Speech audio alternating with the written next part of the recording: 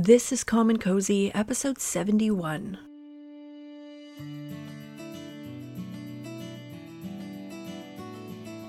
You're listening to the Calm and Cozy podcast, a show about learning to love sleep, focusing on rest, finding relief from insomnia, and making time for self-care.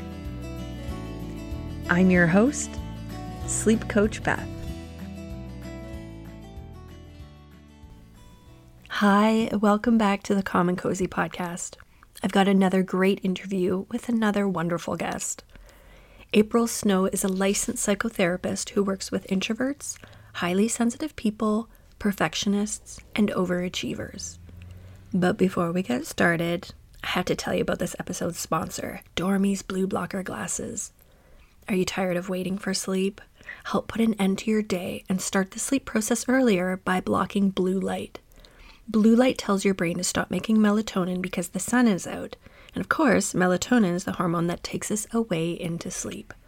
Wearing Dormies at night takes the light that interferes with sleep and gives it a calm and cozy glow, so you can do what you normally do at night without interfering with melatonin production. It's the easiest way to sleep better. The great news for you, my dear listeners, is that you can save 20% off your own pair of Dormies just by listening to this podcast. And by using the coupon code BETH. Go to dormies.io, dormis.io. Wear them, sleep better.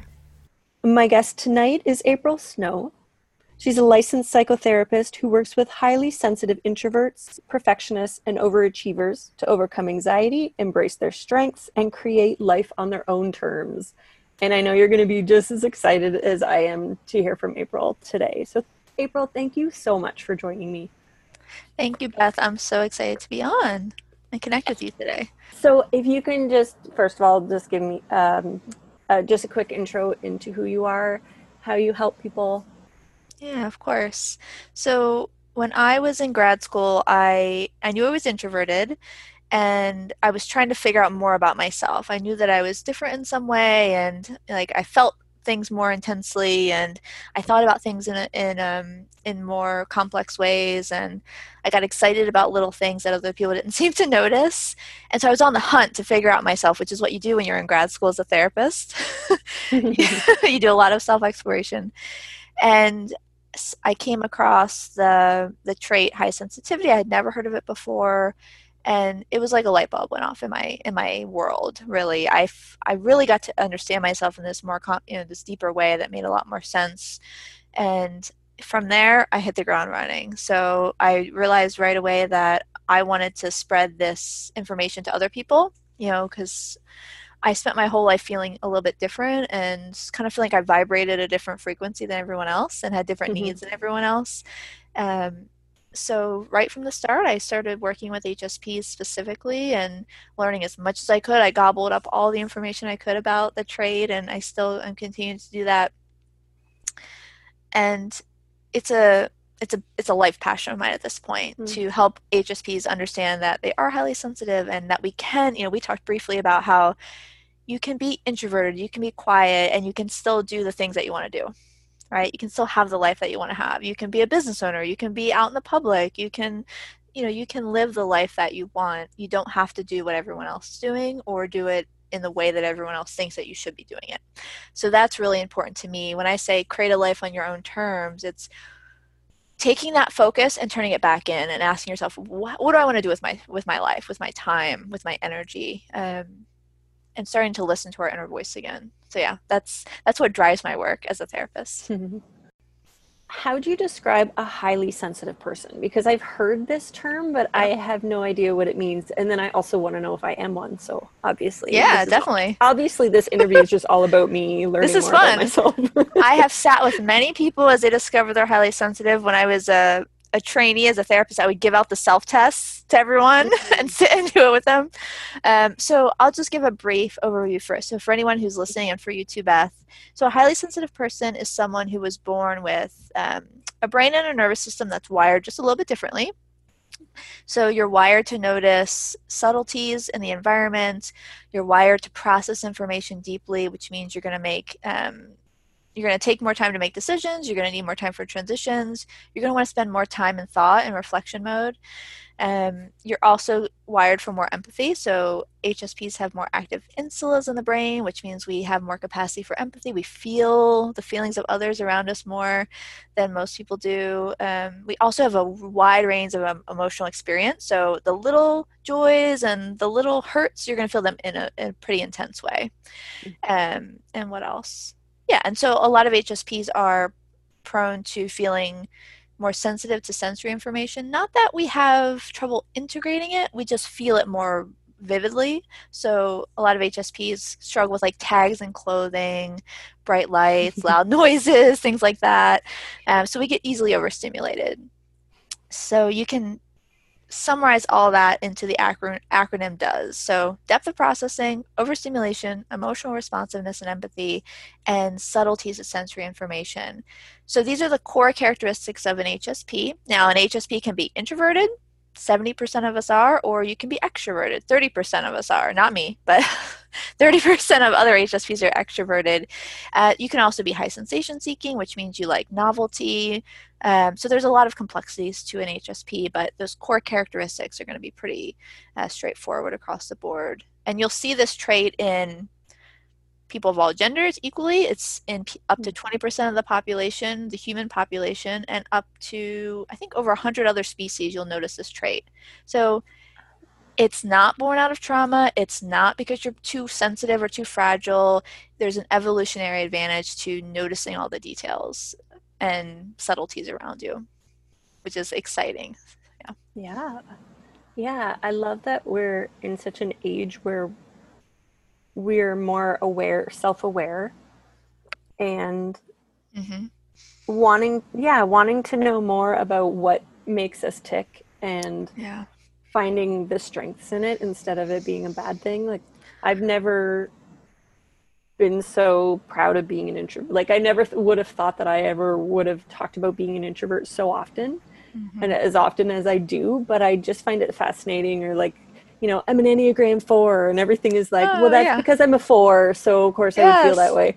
And Uh-huh. it's funny because it's just like you find something like this and go, oh, that's why I'm like Yeah. that, or that's why I have that weird tendency to do Yeah. something like that. Exactly. It all starts to make sense. Yeah. And hopefully, I'm an Enneagram 5. So when I am needing information, so this is a good example. When I need information or when I'm having a conversation with my wife and she's like, well, why can't we just do it this way? I'm like, no, I need to do my research first. I really need data.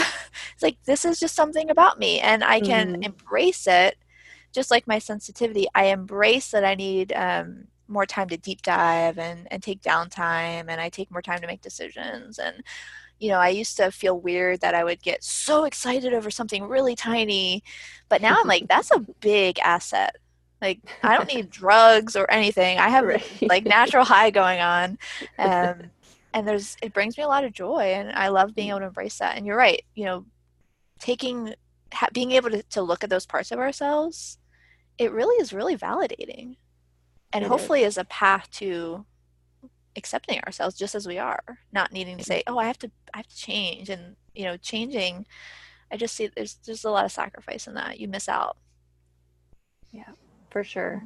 Yeah. I first learned that I was an introvert when I started my business. I make friends easily. I Mhm. like people when I want to like people.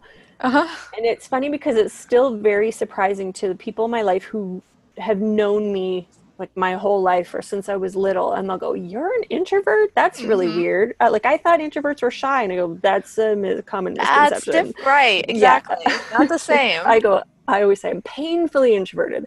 But Hmm. I went to a event for entrepreneurs, and it was I think it was called the Archangel Summit or something, and Hmm. it was this giant event, and it was in Toronto, so I had to take the GO train in, Hmm. which also causes a bit of anxiety for me. But I went by myself. I would rather go to something like that by myself or with one other person, and I couldn't find anyone else to go with me, so I went by myself. I sat by myself. I made friends with the other introvert beside me, Hmm. and I enjoyed the learning part, but everything else was painful.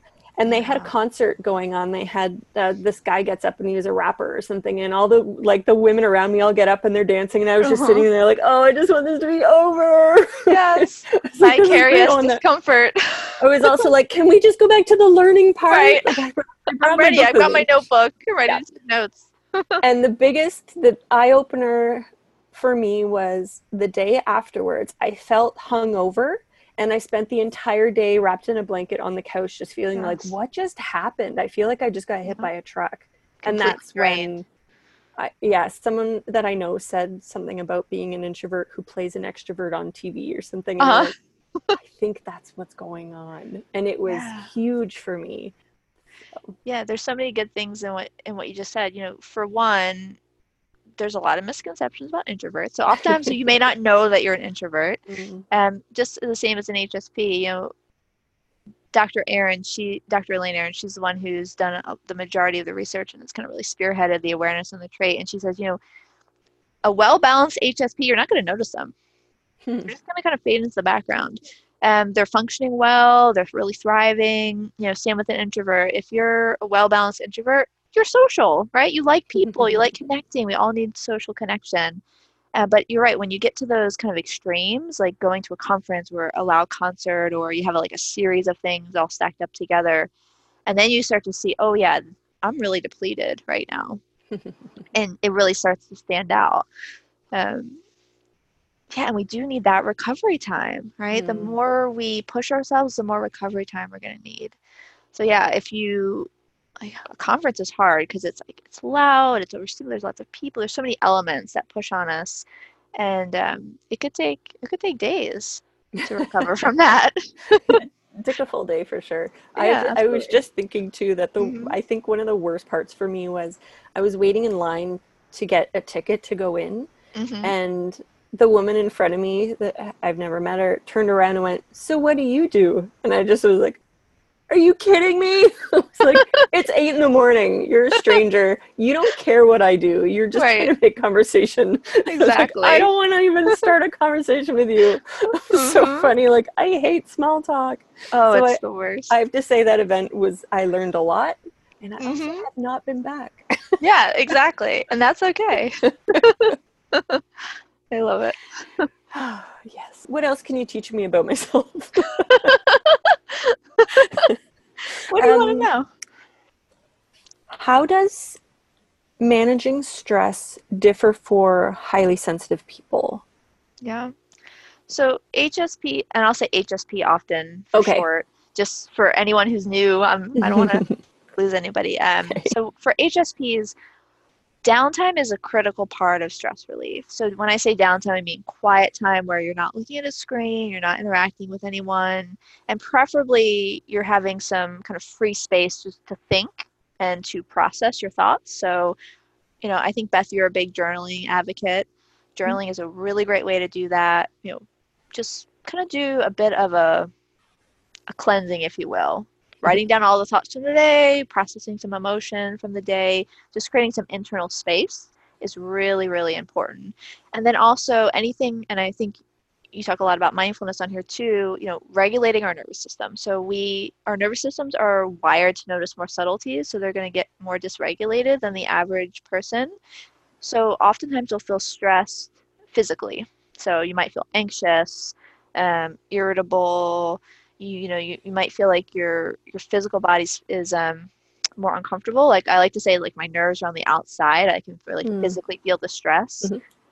And that's not everyone's experience. We all have experience our sensitivity in our own ways.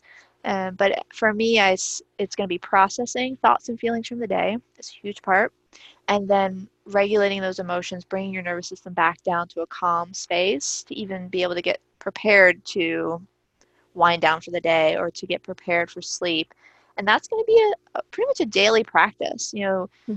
Downtime is important every day. Just like you shut your computer down at night so it can rest, you want to shut your brain down at night so it can rest and recharge. So it's not usually anything complicated. It's just these Mm. little lifestyle changes that HSPs or even introverts, anyone who's more internally oriented, can make to create mental space. Because if you think about it, I am someone who grew up, I can remember pre-internet life. Me too. Yeah, and before internet and social media was like at the forefront of our lives, there were so many moments to have open space in your brain, whether that be daydreaming, processing, thinking. So we got to process throughout the day, and now we're often processing when our head hits the pillow. And then the brain's like, okay, ready? I'm ready to do my work. Let's go. Finally, there's some space.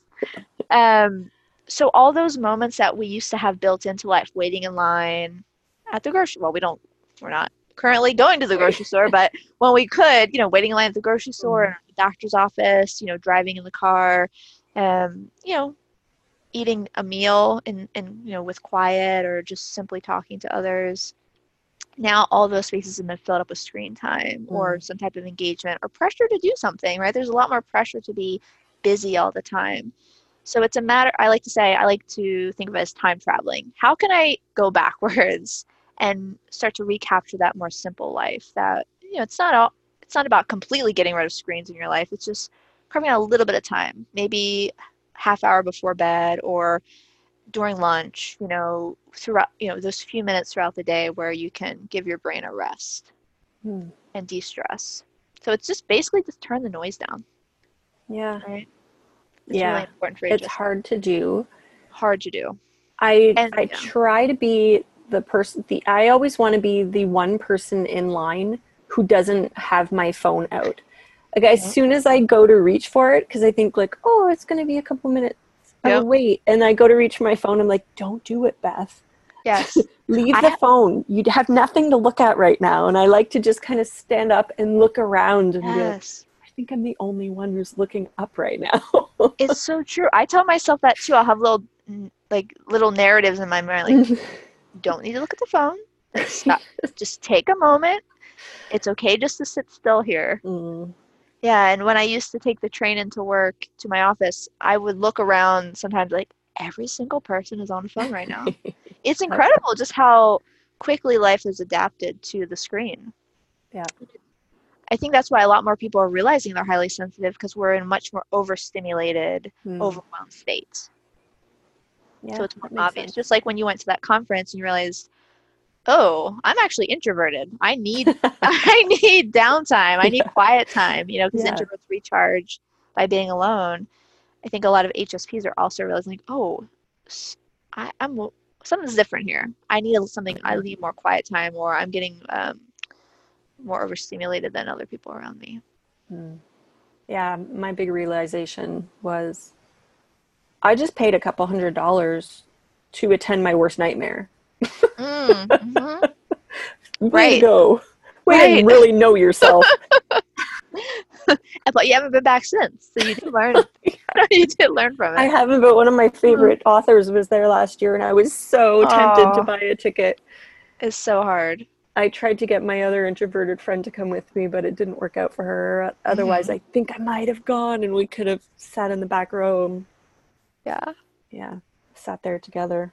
And that's it, making little changes, right? Like that's one of those ways that you can live life on your own terms, right? Or you could do it your way where, you go, but you make a modification. You sit at the back, or you just go to the workshops that you want to go to. Or maybe you, like whenever I go on a retreat or something, I make sure, okay, I need my own room. Or I'm only going to go to half the program, or whatever it is. Or always have a buffer day after so I can recharge, at least one. So there's these little tweaks we can make that we don't have to totally opt out, but we can do it our way. That's what I love doing. Like, how can I do it my way? Right. Yeah. So and getting comfortable. Sure I enjoy it. Yeah. It takes a minute, though, to get comfortable being kind of going on your own path, especially when you see everyone else doing something else. But I'm getting more comfortable with it. Yeah. It's more rewarding. Yeah, I find it hard when I'm in a group of people and they all want to do one thing. Like when my family gets together, and my uncle, I just love him. He's such a wonderful person. He's like he's kind of like the camp counselor. Like he shows up with his clipboard and he's like, so 12 o'clock we're gonna go snorkeling, and then at 3 o'clock we're gonna go get ice cream, followed by tubing schedule. the river. And I usually want to do like one of those things. Mm-hmm. I Yep. want to join the group for one thing, but I also want to maybe go have a nap after or Right. do Some something on my balance. own. So do you find that knowing that what I'm like helps because I don't feel guilty. I don't feel like I'm a jerk and I can actually make a joke about it and say something like that. Like, I love that idea. I'm up for that. Like, I'm up for number one, but then Right. you know me, I'm going to have to go and hide and have my nap. And then we That's laugh it. and I'll be Own like, it. but I'll meet you after or something. So, That's it. It doesn't have to be a negative. And the communication part is so important because I've heard this from a lot of folks, and it's happened to me too. If you just go and hibernate in the room, someone's going to assume something is wrong with you. You're sick, mm, you're upset, something's going on because everyone else is kind of out and about and doing all the activities. And I'm sure often you're not the only one who doesn't want to do all the activities, it right? kind of feels like I am. Yeah, I've been there too. It's like, am I the only one who just wants to relax, Right. or just wants to do one thing today? But yeah, Mm, communication is so helpful to say, yep, I'm just gonna take some time for myself. It doesn't have to be a big deal, but just letting folks know can make a big difference. yeah. Yeah, that's a good example. Do you have any tips for someone who's in a relationship with someone who is Hmm. like the exact opposite? Mm. Someone who's the HSP in the relationship? Oh yeah, with maybe someone who's not an HSP. Yeah. Yeah. It's interesting because I hear both sides where it's like two HSPs together can be really great, right? Mm. You kind of get each other, you kind of move at the same rhythm. Like my wife's an HSP. But then sometimes we're like, but we need a non-HSP to Like a buffer. exactly like either be the buffer or to motivate us to do more Mm. novelty things. So I think the HSP and the non-HSP can be a really good complement. It is going to be about communicating, and because that non-HSP is not going to have any clue, and vice versa, you're not going to really understand how the other one's wired. Mm. So I think the common human experience is to assume everyone's having the same experience as us, right? Mm. This is how we're all kind of moving through the world. And then a lot of times when you start to externalize what's going on for you, you realize, oh, actually, I'm having a different experience here. I have a different need here, or because you can have any number of people in the same room going through the same thing, but everyone's going to be having their own experience, sifted through their own lens of their past. Um, so talking about what your needs are, what your experience is, why you need what you need, that's going to be really important. So if you Mm. need an hour of alone time every night after work, letting your partner know why that is, because otherwise they're going to say, oh, you don't want to be with me, Mm. or I'm not as important as whatever else you're doing. Just say like, hey, you notice that I'm really giving and I'm really empathetic and that I'm really good at listening when you're having a problem at work or with your family. And the reason I can do that is because I'm getting my alone time, right? So just help the partner understand what you're bringing to the relationship and how you can bring that to the relationship, how you can continue to be your best self, I think is really important. And not all partners are going to be as receptive to hearing about the trait. So kind of going slowly into it, Mm. right? And never using, Dr. Erin says this a lot where she's like, don't use your sensitivity as an excuse, right? Okay. Use it more as say, oh, I can't go to that thing because I'm sensitive, right? That could that could get problematic. More Right. so, say, you know what? Actually, I can do one social event a week, and then I need alone time the rest of the week, or whatever it is, right? Creating some compromise. Right. Yeah, there's just so much there, but I think communication is key. Making your experience clear, and then finding a way to meet in the middle with your partner and helping them understand what your sensitivity brings to the table, which is often empathy, um, attentiveness, dedication, right? We tend to be very conscientious, loyal people. We love hard, we feel deep, and we notice things, right? So being able to notice subtleties, you're going to pick up on those little changes in body language, tone of voice. You're going to notice when your partner's upset or when they need something before they even speak it. We have very high intuition. So you're going to be able to show up for your partner in a big way when you're an HSP. Um, and I feel like, we want to make sure that we're recognizing that. That's a big asset that you're bringing to a relationship, whether it be an intimate partner, a coworker, a family member, a friend, whoever, all your relationships. HSPs are bring a lot to the table. So recognize that within yourself, help your partner recognize that, and then talk about your different experiences and what you each need, finding a compromise. And if you want to deep dive into this topic, The Highly Sensitive Person in Love by Dr. Elaine Aron, it's a book. It's her best book. It's incredible. It really dives into being partnered whether with another HSP or a non-HSP, and just kind of the different struggles and advantages of each of those scenarios. How can we weave our sleep into this part? Yeah, I'd love to talk about maybe what HSPs can do to overcome, obstacles to sleep. Yes, let's do it. It's a very common issue because being deep processors, we tend to be ruminators and get stuck in monkey mind, right? Where the mind is just going so fast.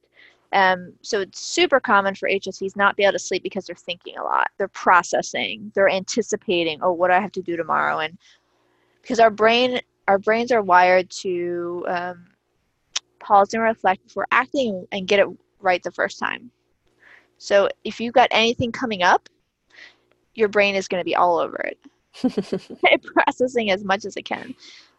So that's why talking about weaving in processing time every single day. Journaling, art is good, movements, talking to a friend, any way you express yourself is going to be an important part of every day.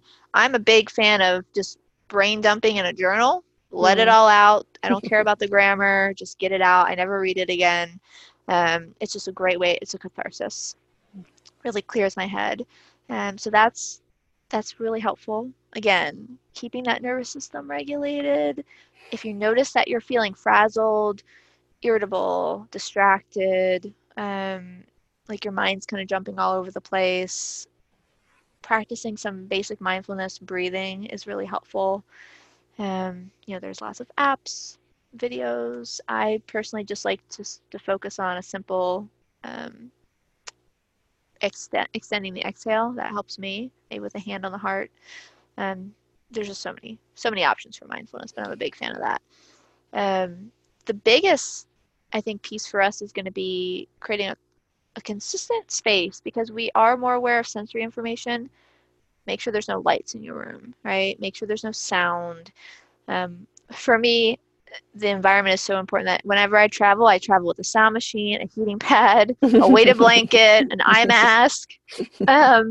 So I've got all these little things that I need for sleep, and it's okay. Sometimes I joke, I'm so high maintenance, but it's what I need for sleep, right? So my nervous system feels contained and cozy. So giving yourself permission to create a safe, comfortable sleeping environment. And Beth, I think you've talked about too, making sure that you're dedicating that space just for sleep, right? Not doing all the things, because HSPs, we want to do everything from bed, right? Work from bed, everything. If we could live in our beds, we probably would, because it's safe and comfortable. But creating another safe, comfortable space in your home can be helpful for that, right? So that way, when you are hopping into bed, your system is like, oh yeah, I know what we do here. We go to sleep here, right? So that can be really helpful. And then I like to create buffer time. So there's something which I like to call morning dread, which HSPs really struggle getting out of bed in the morning. And we struggle with any transition. So you might struggle to transition into bed, like get yourself from the couch to the bed, or stop work and start moving into rest time. There's a lot there. But so creating a routine is important. And giving yourself buffer time around sleep. So if you need to be asleep by 10, you might want to get in bed by 9 or 9:30. Is it the same for waking up as well? If you have to be out of bed by 8, wake up at 7. Because that's me. I give myself an hour. I need time to lay in bed for at least a half an hour. Me too. I'll often go brush my teeth and I get back into bed. I cannot get right out of bed. And if you start the day with your nervous system overstimulated, it's going to be hard to get back to baseline. So a nice, easy, slow start to the day where you're not rushing. Even if that means getting up a little bit earlier, have that time. Yeah, it's so important. If you're going to do anything, buffer time. Buffer time. Buffer time. Okay. Yeah. I have that in the morning, but not so much at night. I need to do more of that. Yeah, I'm a big wind down person. Like I need Mm. a lot of time to wind down. And I like it. It's a time for me just I like to just think about the day or whatever's happening, or I'll take myself through a little bit of a mindfulness exercise. And if you're new to mindfulness, you can definitely do guided exercises until you get comfortable on your own. At some point, you can just hear the scripts and you can take yourself through it. Right. Yeah, but at first you might need a little bit of support. Yeah. You've given us so much information already. Oh, good. Oh, good. Yeah. I feel like it's been like an hour of just learning from you. I could talk about this all day. I'll just leave it recording and I'll Okay, great. We'll just keep going. Yeah. I'll just talk. I love what you were saying about being like safe and cozy, and because I'm all about that. Having like, I'm an earplug person. I love earplugs. And Jake had asked me the other night, he goes, what about white noise? And I went, I don't know. White noise is external. When I put my earplugs in, I said, it just kind of closes me off and I'm just with myself and I can hear my own breathing. And I did try an eye mask once, but I actually woke up and it looked like I'd flung it across the room. So wasn't a big fan of the eye mask, apparently. It's stimulating, actually. And I think you're bringing up a good point. Some things that are helpful for some are just totally irritating to other people. Like I know lots of therapists who can't stand the white noise machine. Like most therapists have a white noise machine so they can, for confidentiality, but certain ones, there's somewhere I can find the loop and then I can never unhear it, or it can become irritating after a while. So yeah, if you're out there listening and some of this you're like, doesn't work for me, good, throw it out.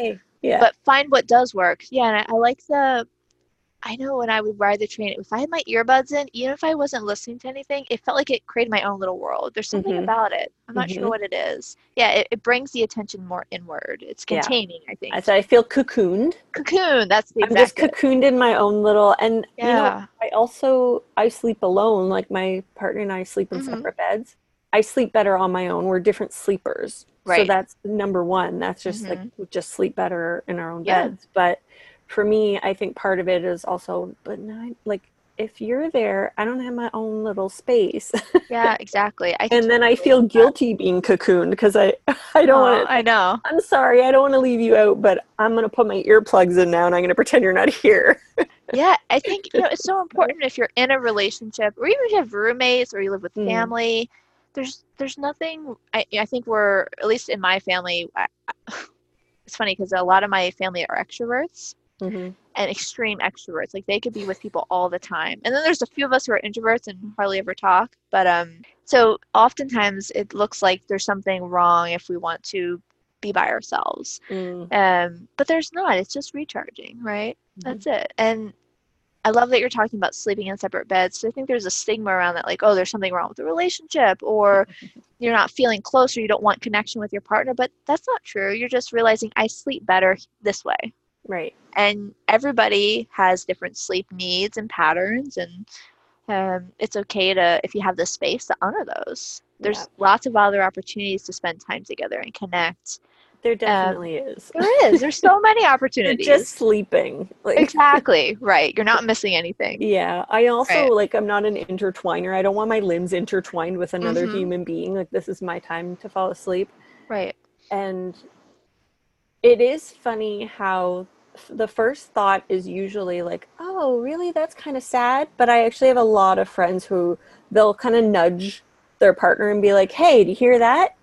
Like, Beth and Jake have separate beds. I think I'd sleep better if we were in a separate bed. Like, I don't want to wake up resenting. I don't want to resent him for something that's not his fault. That's right. So when it's an easy fix. Yeah, there's a little log cabin 3 hours north from here, and we eventually want to move up there. We share a bed up there, and right now, like, that's a couple years away, but we're already panicking now about the fact that we're going to have to share a bed one day. Because you've gotten accustomed to that. Yeah. Right? I got a king mattress there you recently. We're getting a king mattress so we have our own space, and the dog sleeps with him, which is a problem for me. So we said, okay, now we all have our own third of the bed. There you go. I'm getting used to it, but I It's a still good put my compromise. Yeah. good night, put my earplugs in, don't say Yep. anything important. That's right. That's it. Just letting your partner know, right? Like I'm going into my bubble, my Right. cocoon right now. See you in 8 hours. Right, exactly. It's so important. I mean, it can really make a difference between feeling like you've got your needs met and Mm, when you are around your partner, the time is quality time, right? You're right. fully present and you're not feeling resentful. I think a Hmm. lot of times people, especially HSPs, we struggle to set boundaries, we struggle to express our needs, and part of that is because conflict is overstimulating, but also we're very empathetic, so we don't want to hurt the other person. But also we forget that, eventually bypassing our needs for a long period of time, we're going to get resentful and that's going to harm the relationship. So a little bit of discomfort on the front end with saying, hey, I need something different is actually going to go a long way. It's going to benefit the relationship in the long term. So it sounds like you and your partner have figured out a lot, Yeah. right? You're Yeah. finding ways to co to cohabitate where Hmm. both of you are getting your needs met. Yeah. We're both extroverted introverts. We both Mhm. can be the life of the party when we want to be, and I think Mhm. that's what initially attracted us to each other. But we definitely need our own space. Yeah. We're so happy together because we also can be apart. Right. And I've had somebody ask me, like, what's the secret to a good relationship? And I was like, not constantly being in each other's faces all the time. Like, we It's have true. space, we have our own hobbies. More couples need to get out of each other's faces and just have some space, especially if they're introverts or they're For highly sure. sensitive people. Yeah, So, you can find that space of interdependence versus like a mm, dependence or a codependence, right? right. It's healthy to have some separate interests that you can Mm, then bring to your relationship or that can feed you. For sensitive folks and introverts too, we need a lot of like intellectual stimulation. We need things that are really meaningful and deep. And without that, we end up feeling empty and we don't have a whole lot to give. So it's great to mm. go off, fill your bucket up, fill your cup up, and then you have more to bring back to your partner. So, as an HSP and an introvert, what would be the message that you want to shout out to everybody right now that you haven't already said? Yeah. I always like to remind folks that, being sensitive is actually a strength.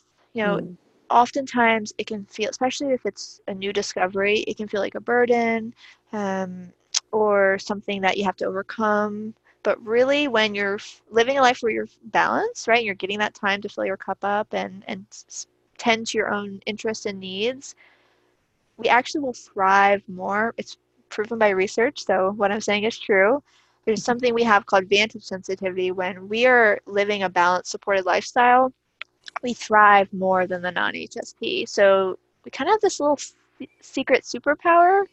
So if we can get to that place of some basic self-care and good sleep, yeah, sky's the limit you're for us. golden. Golden. You can have access to all that creativity, the empathy, the insight, the intuition.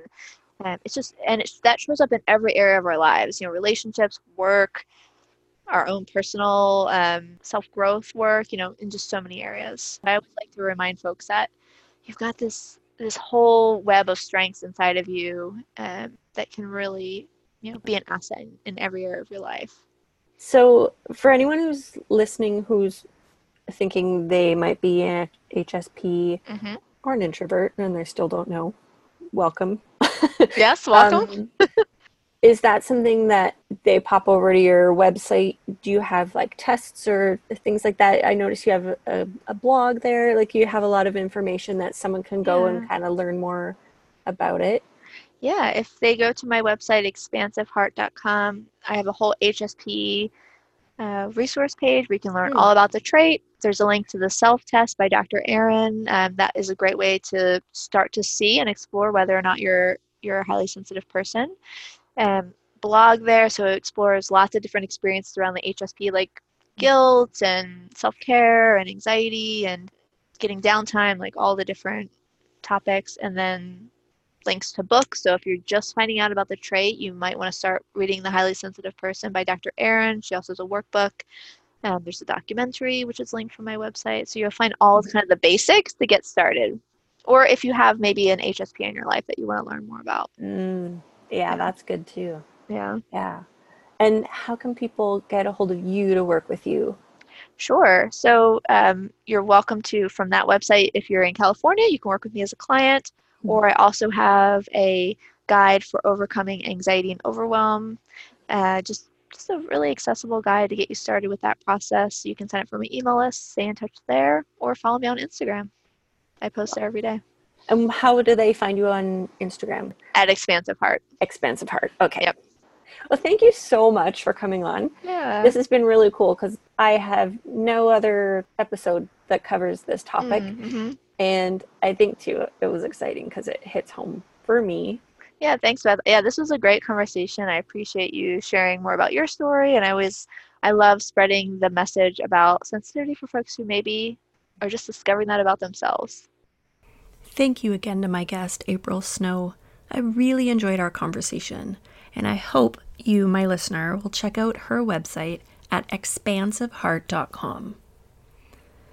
Well, my beautiful bedtime thinkers, thanks for being here and for listening and subscribing. Until next time, sleep well and stay cozy. And to my mom who listens to my podcast every night as she falls asleep, good night, Mama.